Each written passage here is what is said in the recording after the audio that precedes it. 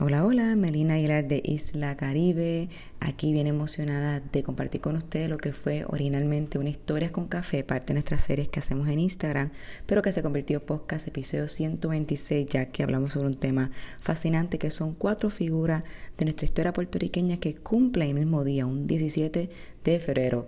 Van a ver que son 4 figuras bien diferentes, con historias bien interesantes, espero que les gusten mucho. Ay, se sienta en la sala. ¿Y la tuya? ¿A dónde está? Yo tengo el pelo y que caí. El tuyo es seda nada más. Tu pai lo tiene bien lacio, pero ¿y tu abuela? ¿Dónde está? Tu color te salió blanco y tu mejilla rosa.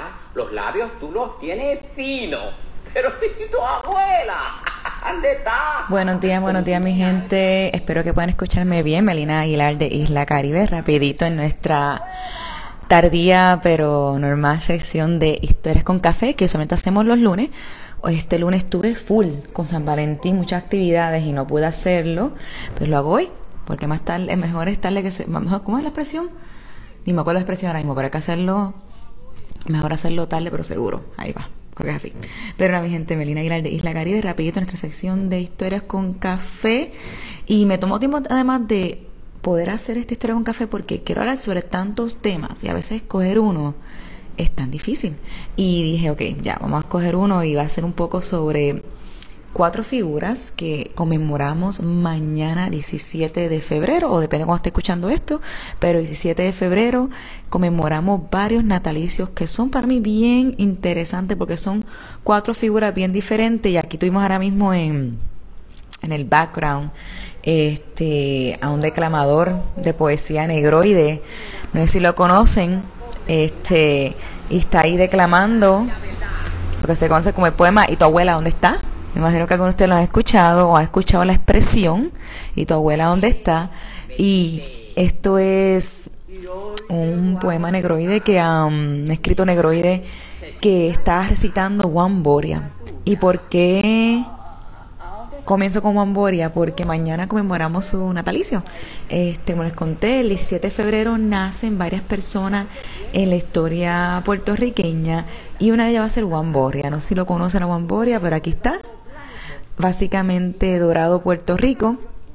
Nace un 17 de febrero. Voy a buscar el año exacto para no decirlo mal. Aquí está. 1905. Y es curioso porque no es el único que nace un 17 de febrero. También nace un 17 de febrero esta dama que está aquí, que ya es más conocida por el público general, Julia de Burgos, que nace en 1914. Julia de Burgos, pero no es la única, esta famosa poeta feminista, hablaremos sobre ella mismito, pero también en ese mismo día, 17 de febrero, nace esta dama que está aquí, una de mis favoritas revolucionarias de la historia puertorriqueña, Blanca Canales. Y para cerrar, y esto va a desbalancear todo, sé que a alguna gente no le va a encantar, no todo el mundo le va a encantar, pero ustedes saben que a mí me gusta contar la historia. Otra persona que nace un 17 de febrero, y esta es ponceña, lo va a hacer, se me perdió la foto, se quedó sin foto el caballero, pero lo va a hacer el caballero llamado Don Luis A. Ferré. Don Luis A. Ferré. La foto no se quiso subir, so que nos quedamos sin foto de Don Luis A. Ferré. Y me pareció curioso hablar sobre estos 4 personajes hoy porque son 4 personajes de nuestra historia puertorriqueña que de una forma u otra contribuyeron, nos gusta, ¿no?, a Puerto Rico. Y entre ellos, 2 mujeres y 2 hombres bien diferentes. Tenemos 2 damas, Julia de Burgos y Blanca Canales, que fueron bastante revolucionarias en sus áreas. Blanca Canales es mucho más joven que Julia de Burgos, pero muere mucho después. Blanca Canales murió prácticamente a los 90 años. Julia de Burgos murió muy joven, esa será como a los 39 años, si no me equivoco. Y ambas fueron mujeres muy revolucionarias en sus áreas, más que todo una reconocida por su poesía, pero también estuvo involucrado en lo que fue con poesía revolucionaria, no solamente patriótica, pero también poesía revolucionaria feminista. Y por eso creo que mucha gente quiere a Julia de Burgos, y pienso que de este grupito y lo que es la historia de mujeres revolucionarias, que es un tema que toco mucho en Isla Caribe, es de la más conocidas. Y yo sí me he preguntado por qué Julia de Burgos es más conocida que Blanca Canales, y es porque su poesía trascendió más allá de ser poesía de revolución o poesía independentista, porque ella tiene una ideología bastante nacionalista, pero también es una poesía que en verdad las mujeres se identificaban en un tiempo que la mujer pues básicamente era echada para el lado de sus libertades, sus opiniones, y Julia de Burgos con su palabra pudo llevar a cabo un mensaje que motiva todavía mucho a la mujer y que es muy revolucionario para la mujer. Como les comenté, Julia de Burgos nace en 1914, un 17 de febrero, y muere en 1954. Ella va a ser la más joven de este grupito de 4 figuras famosas que nace un 17 de febrero.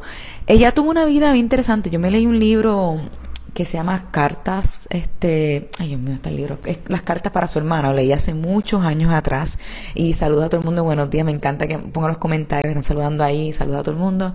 Pero Julia de Burgos, hay un libro que yo me he leído, nunca me he leído una biografía ya completa, y mucha gente me ha pedido que haga el tour de Julia de Burgos. Lo íbamos a hacer este fin de semana, el plan era ir a Carolina este fin de semana, Isla Caribe, pero con esto era un plan que tuvimos hace un año atrás, y nosotros cuando comenzó el año teníamos todos los weekends llenos de tours en guagua para diferentes municipios, entre ellos Aguada, Aguadilla, Carolina, Loíza, Mayagüez, pero tuvimos que hacer los cambios porque por esto del Omicron, y pues uno nunca sabe cuándo las cosas se van a normalizar. Ya se están normalizando, ya vamos a anunciar tours en guagua para marzo, y esperamos ya pues de marzo hasta seguir haciendo muchos tours en guagua para cubrir muchos más municipios, ya que contar las historias de figuras como Julia de Burgos va a requerir no solamente ir a un lugar, requiere a muchos lugares en Carolina y otros lados, incluyendo Loíza y mucho más.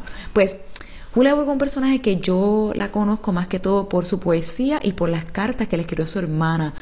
Un amigo muy querido me regaló un libro sobre esas cartas, y me fascinó porque pude conocer este punto de vista de una mujer puertorriqueña que tuvo una vida muy difícil en muchas áreas, y también frustrante por ser mujer y por muchas cosas más en sus relaciones, en su activismo y todo lo demás, y que termina pues muriendo bastante joven, como dije, si no me equivoco fue a los 39 años que muere Julia de Burgos, y en 1953, y es como que una de esas muertes que son bastante misteriosas. Es en Nueva York, es en el barrio. A la gente, sé que mucha gente no sigue aquí de Nueva York, ella prácticamente muere allá. Yo he escuchado una anécdota de que caminando se desmaya y inconsciente, y luego muere allá en el barrio, en el frío en Nueva York. Y exactamente, es una cosa bien trágica. Se nota que tenía por dentro mucho dolor, muchas frustraciones, y eso lo dejó llevar a cabo en su poesía, y por eso creo que su poesía trascendió. Y siempre que veo un tour sobre una mujer puertorriqueña, Julia de Burgos es una que, repito, todavía no he hecho un tour. He hecho tour sobre Blanca Canales, he hecho tour sobre Dominga Cruz Becerril, he mencionado mucho a Lola Rodríguez Tío, he mencionado mucho a Lolita, pero Julia de Burgos no se me ha dado todavía la oportunidad de hablar mucho de ella en mis tours. Como les dije, lo tenía en mente, lo haremos luego en el año, pero a pesar de que es unas personas que yo menos he tocado y menos he leído en comparación a otras mujeres de historia puertorriqueña, y tengo que mencionar a Elsa Lomborico, es un post espectacular sobre mujeres puertorriqueñas en nuestra historia, y casi todas las hemos cubierto en diferentes temas, pero como digo, Julia de Burgos ha sido de las menos. Y a pesar de todo eso, Julia de Burgos pienso yo que es de las más que trascendió. Cuando yo le pregunto a jóvenes estudiantes, y lo trato siempre de la oportunidad de hacerlo, siempre digo, mira, dime una mujer de la historia puertorriqueña, Julia de Burgos va a ser la primera que me mencionan.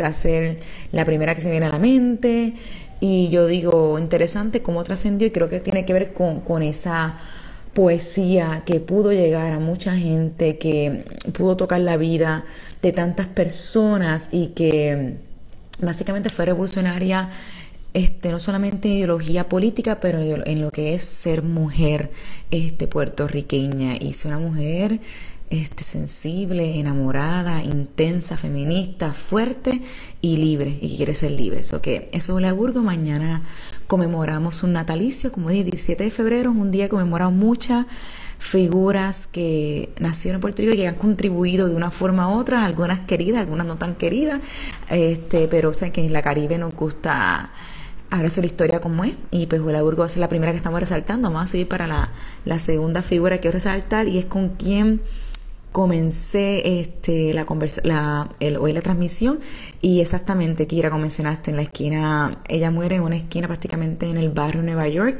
La he caminado, yo nací en Nueva York, voy a Nueva York todos los años porque tengo familia allá y es un lugar muy, muy, muy interesante, muy especial, muy fuerte. Imagínense en ese frío que ella murió sola, qué pito que ahora está pasando y que mucho nos dejó en su poesía para transmitir muchos sentimientos. Pero nada, volvemos ahora para la segunda persona en mente que también conmemoramos su natalicio mañana y es Juan Boria, que nace el 17 de febrero de 1905. No sé si han escuchado de él, si han escuchado de él, de mi corazoncito, digan sí o no. Juan Boria me da mucha risa porque yo siempre he escuchado mucha poesía negroide, pero como que nunca he conectado que era Juan Boria la persona que las declamaba. No es que él, no estoy segura si llegó a escribir mucho, pero sí sé que declamó mucha poesía negroide y entre ellas está la más famosa que es esta que está aquí, esta otra la pongo otra en el background, que es ¿Y tu abuela dónde está? Mira aquí, está brutal. Se sienta en la sala. Un poema por Fortunato Vizcarrondo, que a mí me encanta la poesía de Fortunato Vizcarrondo y pues Juan Boria llevó esta poesía negroida a más tarima con su capacidad de declamar. Juan Boria, como dije, nace en 1905 y se convierte esta figura de lo que es esta declamación de poesía negroide que es tan hermosa y cuenta tanta historia y nos conecta a unas realidades puertorriqueñas, entre ellas el racismo que había, el poema ¿Y tu abuela dónde está?, que imagino que todos ustedes escuchan la expresión.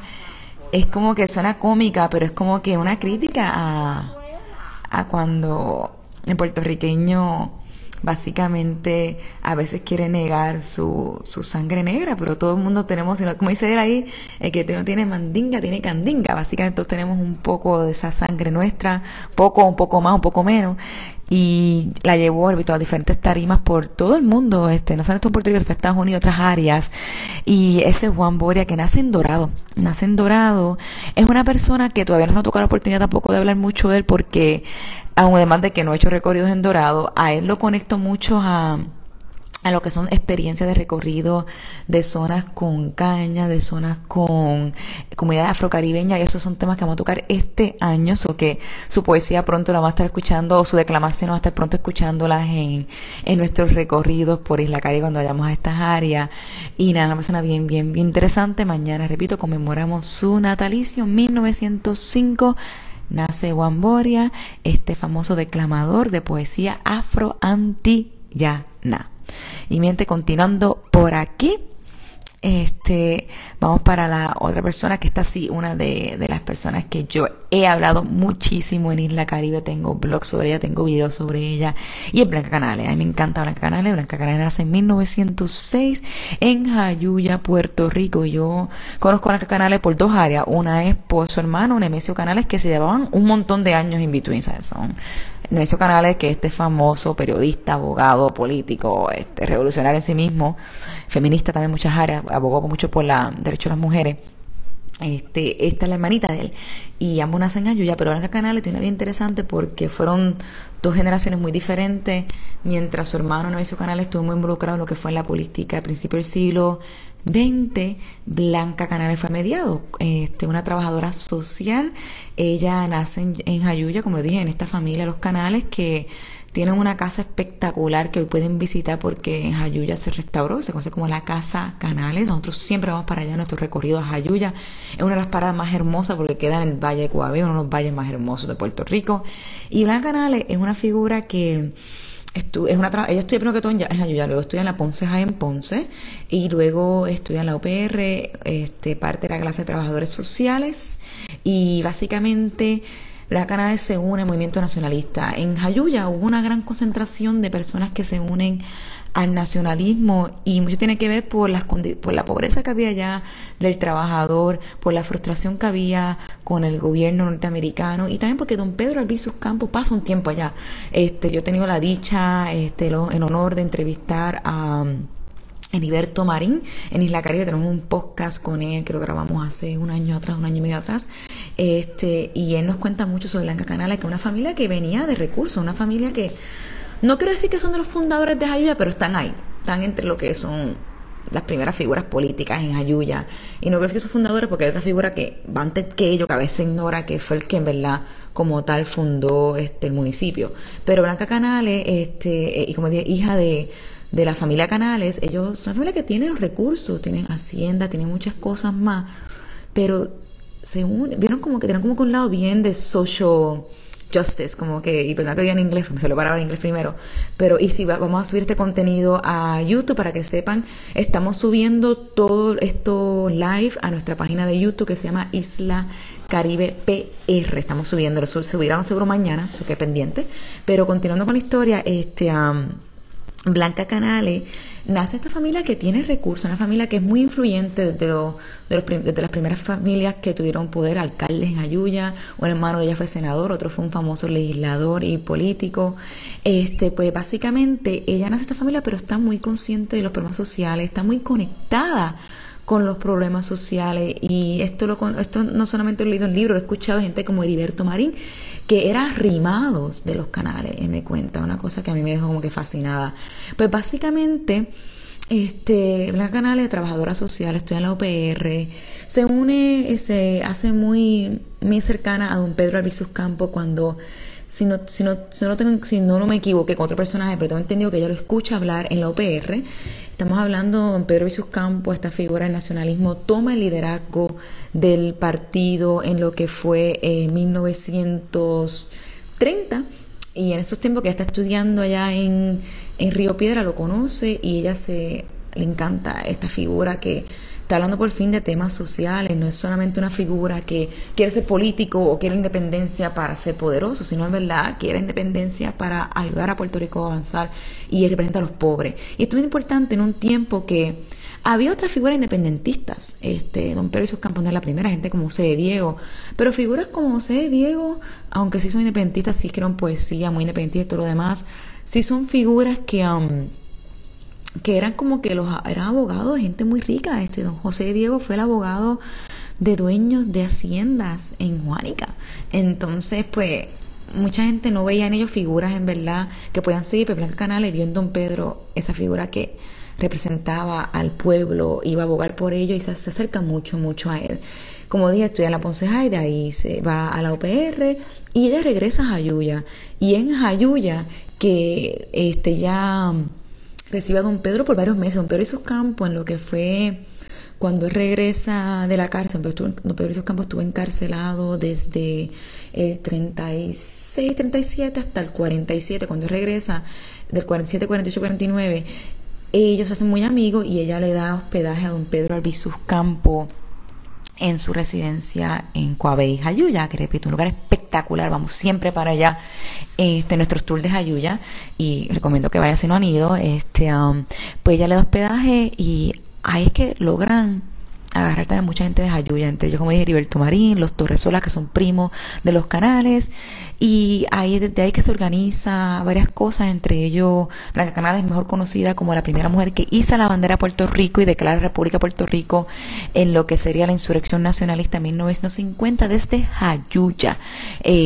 Nada, yo puedo quedarme hablando de ella todo el día. Yo sé que estamos hablando sobre 4 figuras hoy día, pero es fascinante, y mañana se conmemora su natalicio. Ella nace en 1906, murió en 1996, y es una de nuestras figuras importantes de la historia puertorriqueña. Aquí quieren hacer una foto que me encanta de Blanca Canales, que es ella, no sé si subió porque subí fotos y algunos no subieron, ahí está.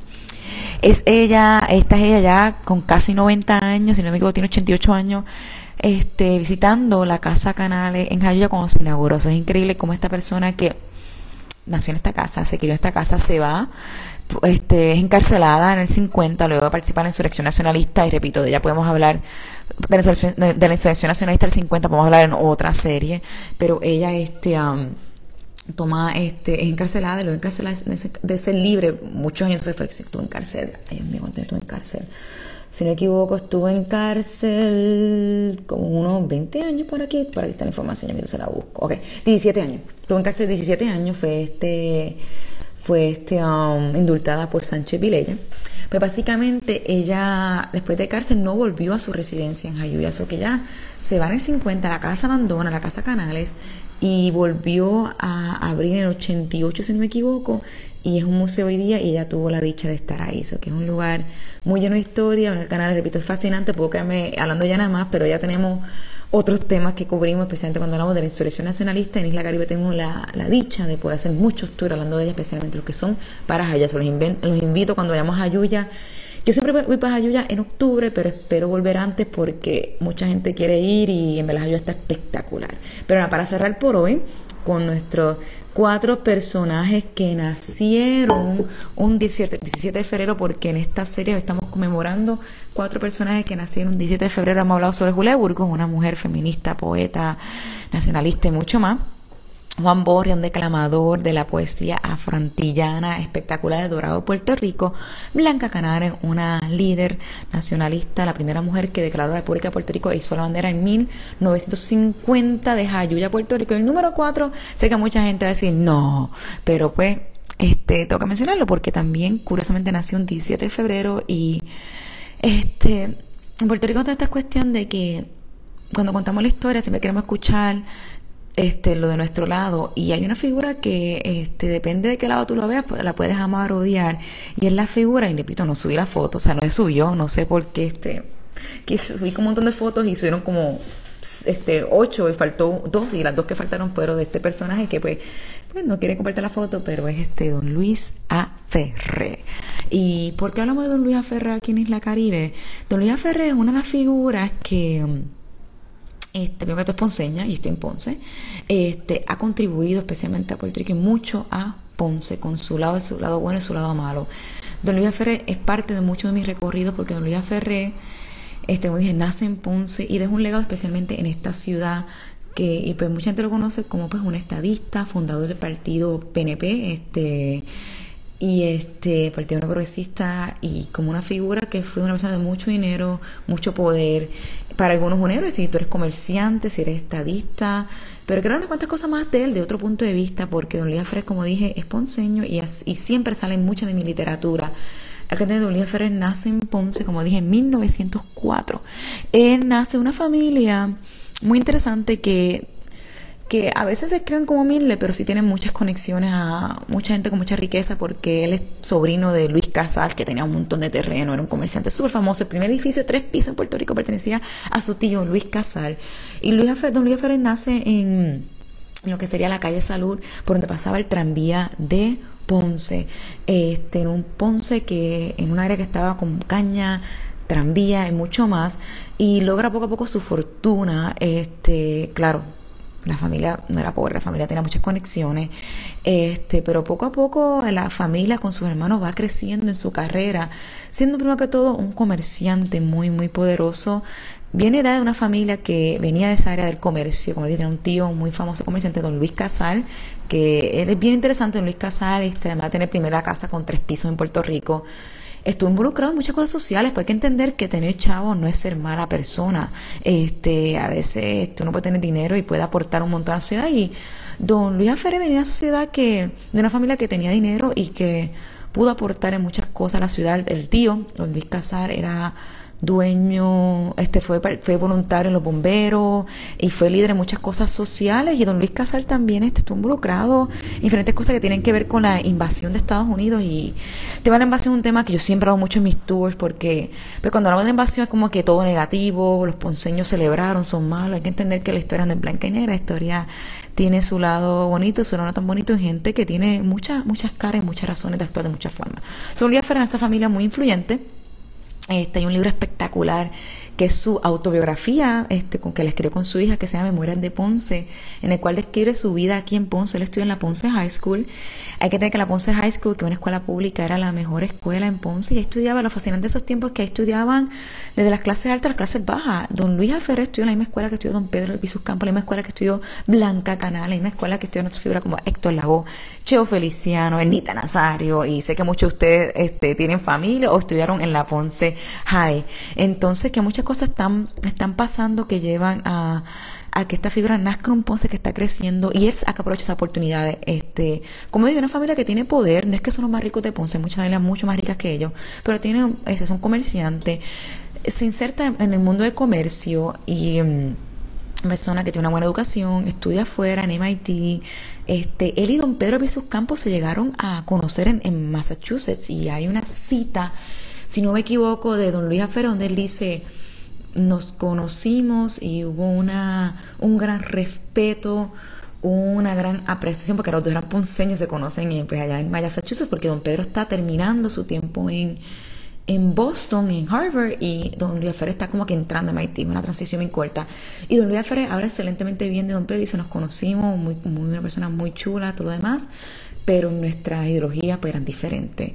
Que quiero llevar a que el respeto que hay en un momento dado por dos ideologías muy diferentes, una persona muy independentista, una figura muy estadista, que los une un amor por Ponce, entre otras cosas más. Pero Luis Aferre, comerciante que llegó a una vida que estuvo involucrado en lo que fue de la industria del cemento, construcción, caña, el Iron Works, que hay un legado gigante en la playa de Ponce, en la Ponce Cement también. Es una persona que repito, aunque a veces podemos decirlo, que era estadista, fundó el PNP. Hay que entender que cuando él fundó el PNP lo fundó bien claro, un ideal para esta idea de Puerto Rico, y eso nos gusta, ¿no? Hay otras figuras que ha sido muy buena en esta historia, muy fascinante, con ideales muy altos, que fueron bien estadistas, como José Celso Barbosa, como lo fue doctor Julio Jena, que siempre a veces dicen a don Luis Aferre como que el padre de la estadidad, y a veces o le dicen a Barbosa el padre de la estadidad, pero el padre de la estadidad es el doctor Julio Jena, que es ponceño también, y ya para el siglo XIX está hablando de que deberíamos ser parte de Estados Unidos, y fueron personas con ideales muy fuertes, revolucionarios en muchas áreas, pero querían la estadidad por X o Y razón. Pero la cuestión es que don Luis Aferre, para ir cerrando y será esta sección de Historias con Café, que está hablando sobre 4 personajes que nacieron un 17 de febrero, que es sería mañana, si están escuchando esto hoy 16 de febrero, pero básicamente 4 personajes muy diferentes. Don Luis Aferre, para cerrar, en Ponce es muy importante porque él, además de su poder económico, en el cual tenía control en la industria de la cement, de la Iron Works, él fue un filántropo, él invirtió mucho dinero en lo que fue en las artes en esta ciudad, y hoy día una de las estructuras turísticas más importantes que está cerrada, y quiero acordar a todo el mundo, ahora hoy día está cerrada por los terremotos. El Museo de Arte de Ponce fue de sus contribuciones más grandes y su legado más importante a esta ciudad, porque además es un atractivo turístico. Él lo construye con la idea de poder dejar un legado en su ciudad, de que la gente tuviera acceso a esta arte, a estas cosas que mucha gente en el mundo tiene acceso, pero el puertorriqueño no tenía, y lo hace en su ciudad, en Ponce. Puede hacer, él vive en San Juan, puede hacer el Museo de Arte en San Juan, y es la capital, pero tiene un compromiso con Ponce, y por eso pienso que en Ponce le tengo mucho respeto a don Luis Aferre, a pesar de ideologías, indiferencia y muchas cosas, porque sí, en esta ciudad movió mucho dinero, para bien o para mal, porque hay que también entender que no siempre estas industrias hacen trabajos que son justos, pero Luis Aferre invirtió en muchas industrias y compró muchos terrenos, lo que son, por ejemplo, los terrenos de Las Delicias. Para gente que vive en Ponce, en Las Delicias, eso era de la familia Ferrer. También los terrenos donde está Vida la Católica. Eso de los Ferrer, si no me equivoco, en La Reparada, perteneció a ellos en un momento dado, y perteneció a muchos dueños, que si buscamos los libros de historia, muchos dueños involucrados. Pero el punto es que contribuyó mucho, y al final de sus días dejó un legado muy grande en Ponce, y por eso en nuestra ciudad, viendo ese lado, y podemos diferir en muchas cosas, y quiero que con Isla Caribe siempre tenemos claro que queremos contar la historia, y la historia hay que contarla con los personajes que nos encantan, los personajes que no tanto nos encantan, los personajes que no tanto nos encantan, a veces tratar de entenderlos. Creo que a veces, pues, cuando pensamos en Luis Aferre, pues decimos estadista, PNP, y se quedó, pero fue mucho, mucho más que eso, y especialmente para nuestra ciudad, donde dejó un legado económico, un legado turístico, de arte, y repito, el Museo de Arte de Ponce, lo atractivo más importante. Me da mucha pena que esté cerrado por los daños del terremoto. Está moviéndose, no sé cuándo va a abrir, pero está moviéndose, y esperamos que no se pierda ese legado de arte en esta ciudad que nos dejó ver, que la quería tanto, que repito, su autobiografía no se llama Don Luis Aferre de mi vida, se llama Memorias de Ponce, donde habla el Ponce que él vivió, que fue un Ponce muy fascinante, naciendo en 1904, viviendo unos 50 años aquí prácticamente, desarrollándose en una ciudad que estaba booming, con economía, mucha oportunidad, y él supo sacar provecho. Y como empresaria yo también, pues siempre me gusta conocer esta historia de otros empresarios, y también como persona quiero dejar un legado en mi ciudad, sea con la historia, sea con las artes. Don Luis Ferré dejó uno en esta ciudad. Don Luis Ferré Baraceral se conoce hoy día, y esto fue un dato que me contaron unas personas que estaban haciendo monumentos en Puerto Rico. Don Luis Ferré, tengo entendido, y voy a reconfirmar esto, que si no es la primera figura, es una de las 3 top figuras en Puerto Rico con más monumentos. Y interesante como en Puerto Rico hay muchos monumentos de hombres, y repito, a mí Don Luis Ferré es muy importante, pero tenemos que también levantar otros monumentos a otras grandes mujeres, y por eso hoy quiero resaltar de nuevo a esas 4 figuras que nacieron hoy día, un 17 de febrero, siendo Don Luis Ferré el mayor del grupo y el más que vivió casi 100 años, nació en Ponce, Puerto Rico, político, fundador del partido PNP, fundador del Museo de Arte de Ponce, fundador de la Puerto Rico Iron Works, fundador de la Puerto Rico Cement, una persona muy poderosa, con mucho impacto y muchas cosas más. También reconocimos hoy día la figura de Juan Boria, de Dorado, Puerto Rico, nació en 1905, el segundo mayor en este grupo, el declamador de poesía afroantillana. Recomiendo que lo busquen en YouTube. De él vamos a hablar después en otros tours, cuando toquemos mucho el tema de la caña en otras regiones de Puerto Rico y el tema afrocaribeño más adentro. También conmemoramos hoy a Blanca Canales, una de mis favoritas figuras de la que es la historia revolucionaria puertorriqueña, mujer de Jayuya, nace en 1906, y la poeta Julia de Burgos, que nace en 1907, si no me equivoco, déjame mirar por si acaso. 1914, que es la más bonita, 1914, y mañana también conmemoramos su natalicio. Figuras muy diferentes que han dejado un legado en diferentes áreas, sea la música, la poesía, la economía, la revolución, pero creo que entiendan que nuestra historia puertorriqueña es fascinante, y todas las personas tienen un lado que depende de cómo tú la veas. Hay mucha gente que para Blanca Canales es un héroe, pero mucha gente es una terrorista. Don Luis Ferré, mucha gente es un héroe político, un héroe económico, para mucha gente es una figura, pues, alguna gente dice, pues, de los ricos de Ponce, lo que sea. Pero repito, nuestra historia es bien fascinante, tenemos gente que tiene muchos lados, y en la Caribe queremos contar esa historia. Hay otra figura que no voy a hablar sobre ella hoy, pero vamos a hablar sobre ella mucho este domingo, porque este domingo vamos a ir al Panteón Nacional Román Valdoriotti de Castro, porque como vamos a comenzar a conmemorar el bicentenario de Román Valdoriotti de Castro. ¿Y por qué vamos a comenzar? Bueno, Román Valdoriotti de Castro, he encontrado como 4 fechas de natalicio para él, es como que bien loco, y todas van desde el 22 de febrero hasta el 28 de marzo. Entonces, pues ya dije, olvídate, voy a estar todo el mes hablando de él, pero comenzamos a hablar de él y de otras figuras importantes este domingo en nuestro recorrido, que vamos a hacer la primera vez este año. Nosotros hacemos una vez, a veces 2 veces al año, el recorrido llamado Ruta Cementerio Panteón Nacional, que va a ser este domingo. Una semillante, porque estos recorridos de los cementerios son esos recorridos que hacemos una vez, tal vez 2 veces al año, si encontramos el espacio, porque en la Caribe todos los fines de semana tratamos de hacer algo diferente. Por eso es bien importante cuando hay un recorrido nuevo, un recorrido que no has escuchado antes y no has tomado, trata de apuntarte, porque es raro que se repitan, porque hay tantas historias que quiero contar ahora mismo en este podcast / Historia de un Café, que estoy loca para hacer el tour de Julia de Burgos y no me ha dado el break, o algo pasa y no se puede dar. Blanca Canales lo hacemos 1 o 2 veces al año cuando vamos a Jayuya. Don Luis Ferré y Juan Boria todavía no hemos ni tocado casi sus temas. Bueno, Don Luis Ferré tocó mucho Caminando Ponce, pero no hemos dedicado tours a ellos nada más, o que nada. Es el próximo que tenemos este domingo, la ruta del cementerio Panteón Nacional Román Valdoriotti de Castro. Va a ser a las 10 de la mañana, me encontré frente al Panteón, porque vamos para allá, además de que estamos comenzando a conmemorar el bicentenario, el bicentenario de Valdoriotti de Castro, que, by the way, hablando de Valdoriotti, hace un año todavía vivía el nieto de Valdoriotti, murió a los 99 años, como que, pues, este año conmemoramos su bicentenario, y además de celebrarlo a él, y alguna gente sí, pero que vamos a celebrarlo a él, mucha gente lo ata al partido popular y nada que ver, es una figura que creía un autonomismo como el de Canadá, que era como un proceso de Commonwealth de verdad. Canadá y el UK, Gran Bretaña, tienen una relación, es un Commonwealth, pero no es una colonia. Entonces es muy diferente a la visión que se implementó en Puerto Rico.